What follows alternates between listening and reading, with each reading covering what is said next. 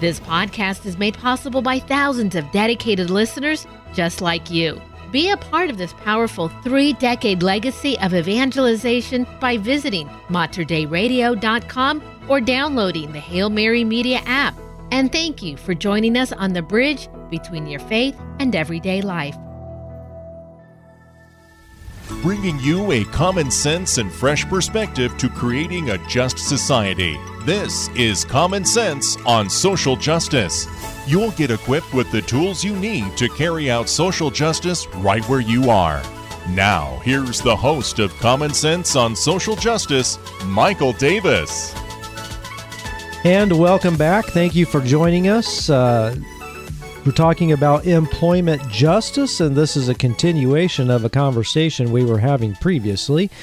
I've got our guest, Father Jack Mossbrooker, who works very heavily for the rights of workers.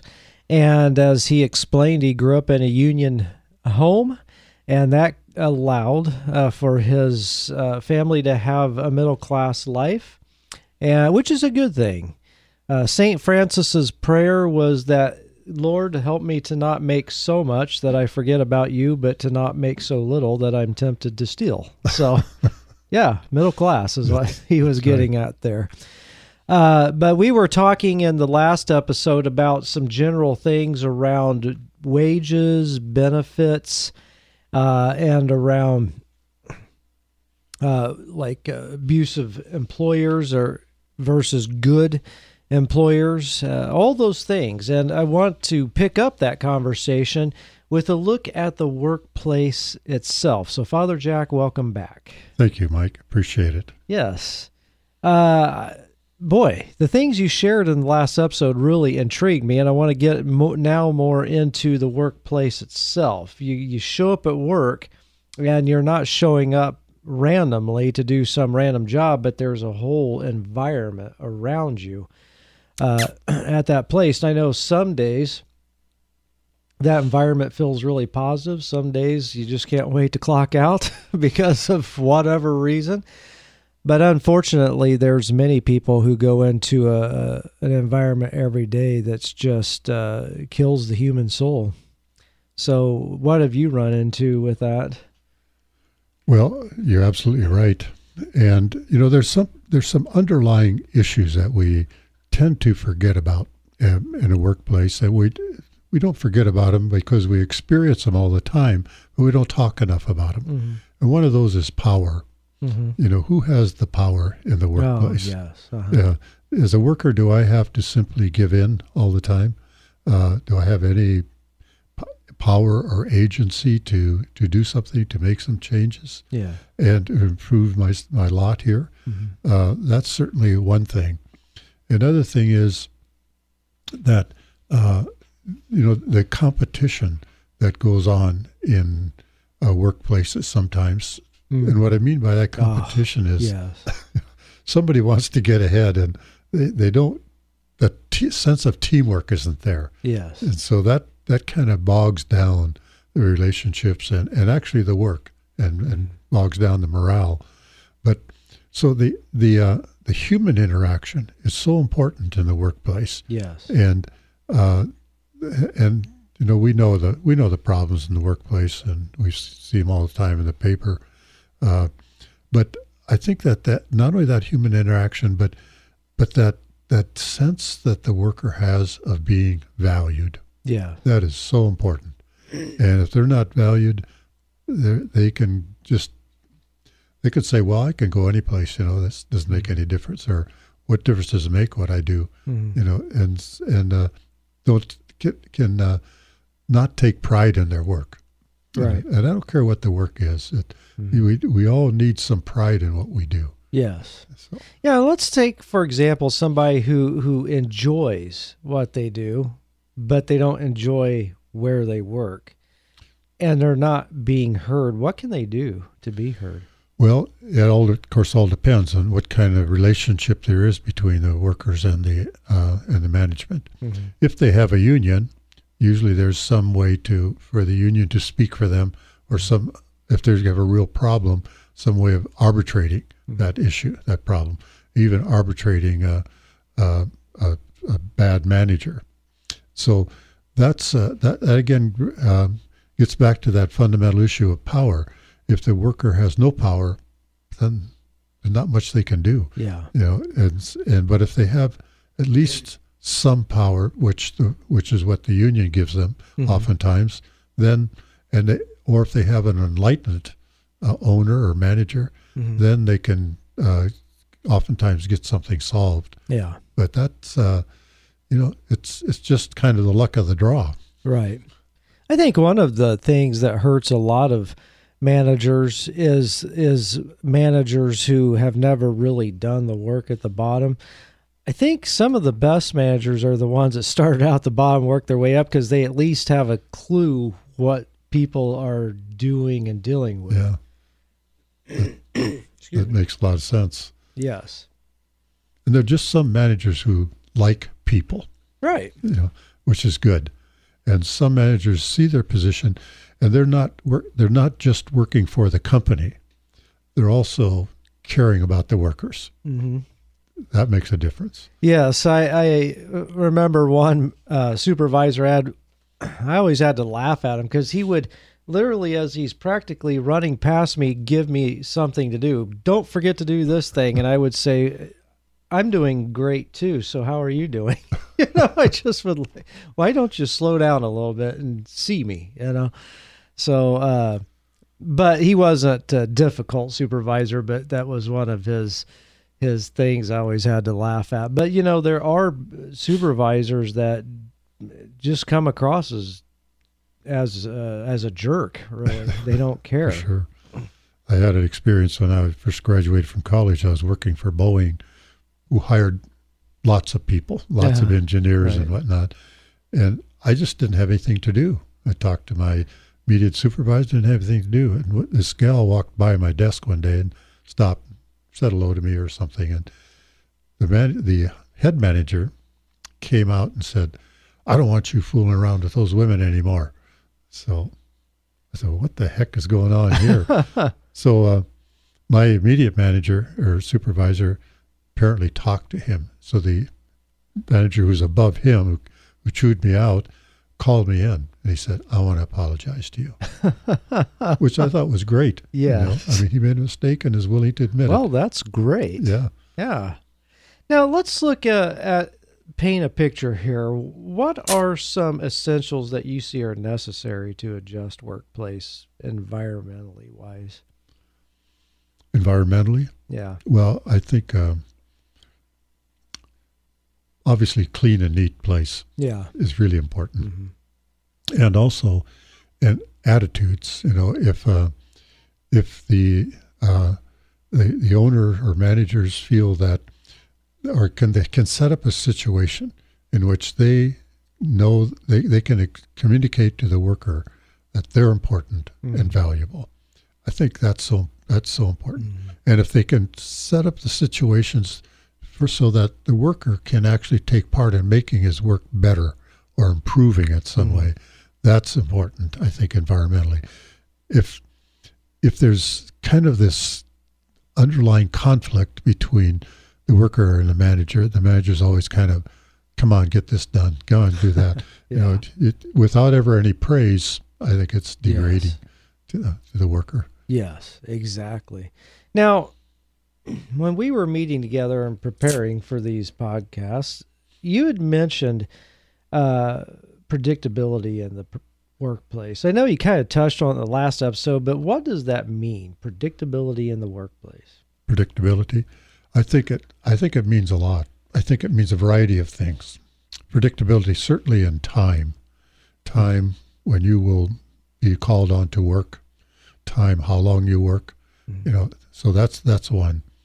Predictability about what you will have, like at the end of the year, you can look back and you say, well, I got my raise, I got my benefits, I got this, I got that, I got my vacation time when I asked for it. So there's that kind of predictability. Okay. In that. And predictability about people. We're not going to arbitrarily change your job or your job description without some kind of interaction with you. So that kind so the predictability around that also is important. And we're not going to cut your salary, so that predictability. So those are the kinds of things I think about, that the worker, when he goes to work, he knows or she knows that it's going to be today like it was yesterday. Yeah. The things that are important, of course there are things that change all the time, but the things that are really important to them are going to be the same. Yes. And like I'm predictable enough that I can take care of my family, and I can say I'll be picking up the kids after school, or my husband will, or so that you can predict those kinds of things, so you can really take care of all your responsibilities. That's the important thing about predictability. Yeah, and I appreciate you saying that. One of the things I appreciate where I work is that they gave a very detailed, spelled out job responsibilities report that I had to sign, and when I changed positions, I got a new report of job responsibilities, very detailed and very clear, and appreciate that. And they don't really deviate from that. Obviously, emergencies happen, but other than that, yeah, it very helps. And my hours are set. I mean, I know what days and what hours I'm working. It's the same every week. Yeah, I appreciate that. And I appreciate the fact that if they say, hey, we're short on staff a day, can you come in? We'll pay you more that day. Just things like that. So, yeah. Well, let me give you an example around that. That's a bad example. The one company was saying, well, we need you to work overtime, because we're just not getting our product out. Well, I can't work over. Some persons say I can't work overtime because I have to pick up my kids, and I have obligations I have to take care of. Well, if you don't work overtime, you may not have a job. Threatening. Yeah. Threatening does not get you good workers. Yes. It's just great. It just spoils the work position. Oh, definitely. So. Yeah, I called one. I used to live in the Midwest, and one day it was 40 below zero with 70 below zero wind chill. It's just this rare thing called an Alberta Clipper that had come out of Canada into the Midwestern United States. And I called. at that point, you cannot breathe the air outside. Your car is not going to start. The snow is literally concrete, so I called and I said, I don't think I can make it into work today. And it was, even the state had declared a state of emergency. And yet the supervisor says, well, if you want your job, you'll come in. I thought, how am I supposed to pull this off? So I did pull it off, but it was very, very difficult. So, yep, it happens. Rather than saying to you, Mike, is there anything we can do to help you make it in? Yeah, exactly. Yeah, send a tank that's really heated and get me in. Yeah. Now, we were talking about job responsibilities and these unspoken job responsibilities. I know with some jobs I've had in the past, it's frustrating to think you've gotten everything done and then a supervisor gets on you for not accomplishing something, and it's almost like it came out of the blue. Like, where did that come from? Are workers being sabotaged by having these unspoken responsibilities placed on them? That certainly would be sabotage. Yeah. If you don't know it, you probably can't do it, or you won't do it. Yeah. So that's undermining the worker and blindsiding them. That's just destructive. Yeah. And how are companies doing with making expectations clear? Well, some are okay with that, like you mentioned, your company having a job description for your job, and some are not. And some are, let's face it, some managers are disorganized and some are not. Yes. And the disorganized ones are the ones who probably come down and say, oh, you didn't do that because they didn't make it clear. And they're blaming you for their error. That's another way to discourage people. Right. Yeah, and I'm a department manager where I work, and some of the other managers laugh at me because I carry a tablet, 8.5 by 11 tablet around with me all day. And constantly have people coming up, hey, can you do this, need that done, whatever. And I tell them, I was like, well, I carry this tablet around because I never forget anything anybody tells me, because guess what? When somebody says we need this, I'm writing it down immediately. And you constantly review it. Yeah, whatever it takes. Yep. Remember, because I know I've had managers above me, I've asked them for very important things and they just blank out on it. And then it creates chaos. Yeah. So. Well, you're a good employee.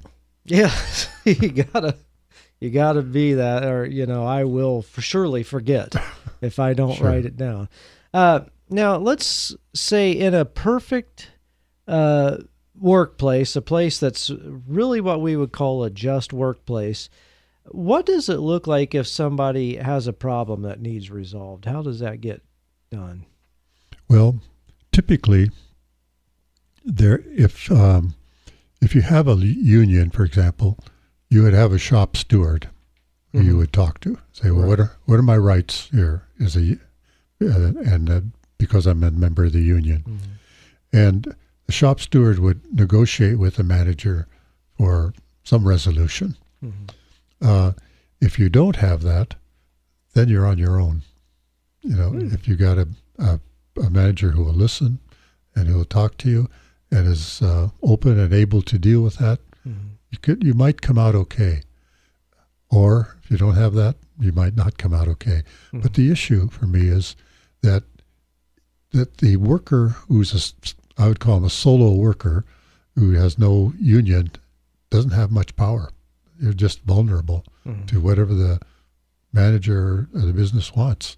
And that vulnerability is not a good way to be working, to feel that vulnerability. So I think that underlying that issue is always the issue of power. Do you have any power? If you can't it's difficult to get a resolution if you have no power. Yes. Yeah. So true. That we had workplaces like that 100% of the time, right? Well, and I think that in the good companies I work for, you are motivated to do a good job. Yep, for sure. Now, you're a priest, and the listeners are going to get to hear my confession. I know confession's supposed to be a private thing, but I'll do a public confession because I want to talk about breaks, whether it's a 10 or 15-minute break, lunch break, or so on. My confession is this: because I have certain deadlines, I have to get orders and stuff. Sometimes I miss my breaks of my own volition. Not, the company is very strict at giving proper breaks, but like the 10-minute breaks, I'll just work through it just because I will miss my deadline. That's my volunteer. But I want to ask about companies that don't give breaks. Does that happen? Well, it has, but it shouldn't. I think there's a state law about breaks, isn't there? There is, and I was kind of curious, do companies typically follow it? Some do. Most do, I think. But some slide through it. You know, and depending how desperately people need their jobs, they will live with it or not. But they will complain about it, I'll tell you that. Yes, for sure. Well, I want to talk about something that is kind of a concern to me. Is it feels we're moving into what's called a gig economy, where you do things like DoorDash, Uber, things like this. People are beginning to work more and more of these gig jobs. How do breaks work in that kind of economy? Boy, that's a good question. I'm not sure because I don't know that much about them. Yeah. But what I heard the other day was kind of disturbing, and that's like one of these driving companies where they had a lot of drivers at the beginning, and they were doing pretty well. And then the company started to catch hold. They started to get some money, and they went public, and then they started to cut back on their workers' income. Yeah, I've experienced that because I worked for a while for one of the major food delivery companies, won't name them, but after a while, I'm just like, this isn't making me any money. The gas I'm using and wear and tear on the car is the wages no longer outpacing. I thought they're publicly traded now, so surely they've got the money flow. It's interesting to me that companies worried about people working at home during the pandemic and that they would be cheating on their time. And what surveys found was that people worked more when they were at home than they did at the job, longer hours, and put in more time for that. So that's, I think that most people are pretty good. Most people aren't out there to cheat. Right. And so we need to just start from that point of view. And start with that and work. And in the gig economy, I'm not sure it respects people very much. I think that they have a model that they're going to make money with, and people are just, they come and go. Right. They don't even have much contact with them. Yeah. So they don't know who the workers are in a way. Oh, no. It's all based on algorithms and smartphones. Yep, that's right. All right. Well, is there anything you'd like to add before we close up this episode? Already? I know the time goes fast when you do this. It's fun. Well, I think that, again, I'm going to say something I said last time, and that's respect for work and workers. Mm-hmm. I think we don't have enough respect for workers in this country. Yes. And I think that that's something that we should really value because everybody is trying to do their best, I think.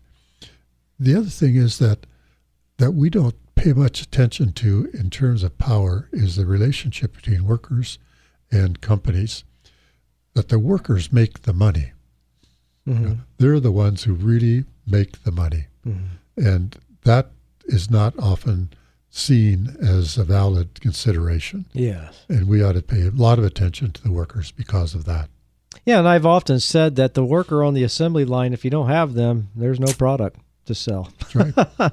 It's plain and simple. Well, Father, thank you for joining us. Well, thank you for having me. Yeah, Father Jack Mossbrooker. Every time I talk to you, whether it's just over lunch or doing a podcast, I'm always inspired. Well, that's it for this episode. We've got 2 more to go. We'll be talking about wages, scheduling, and family life in detail in the next episode. But as I've often said in these podcasts, that the people that are suffering injustice, they're real people, real humans with real emotions, real dreams, and they have families to take care of, people they love, just like us. And it behooves us to do what it takes to ensure that everyone in society has that opportunity to thrive and have a good life. So thank you for joining us again today, and I encourage you to look around in your neighborhood and look at the workplaces in your neighborhood and observe if there needs to be a stand for justice. And if there is, I encourage you to email us and take the steps you need to take to create a just society right where you live. You've been listening to Common Sense on Social Justice with your host, Michael Davis. A common sense and fresh perspective to creating justice where you are. Share your comments and questions with Michael by emailing sjcommonsense@gmail.com. That's sjcommonsense@gmail.com. If you enjoyed this podcast, please consider sharing it with a friend. You can support this vital mission of evangelization through materdeiradio.com or the Hail Mary Media app. And thank you for helping us lead souls to Jesus through the Blessed Virgin Mary.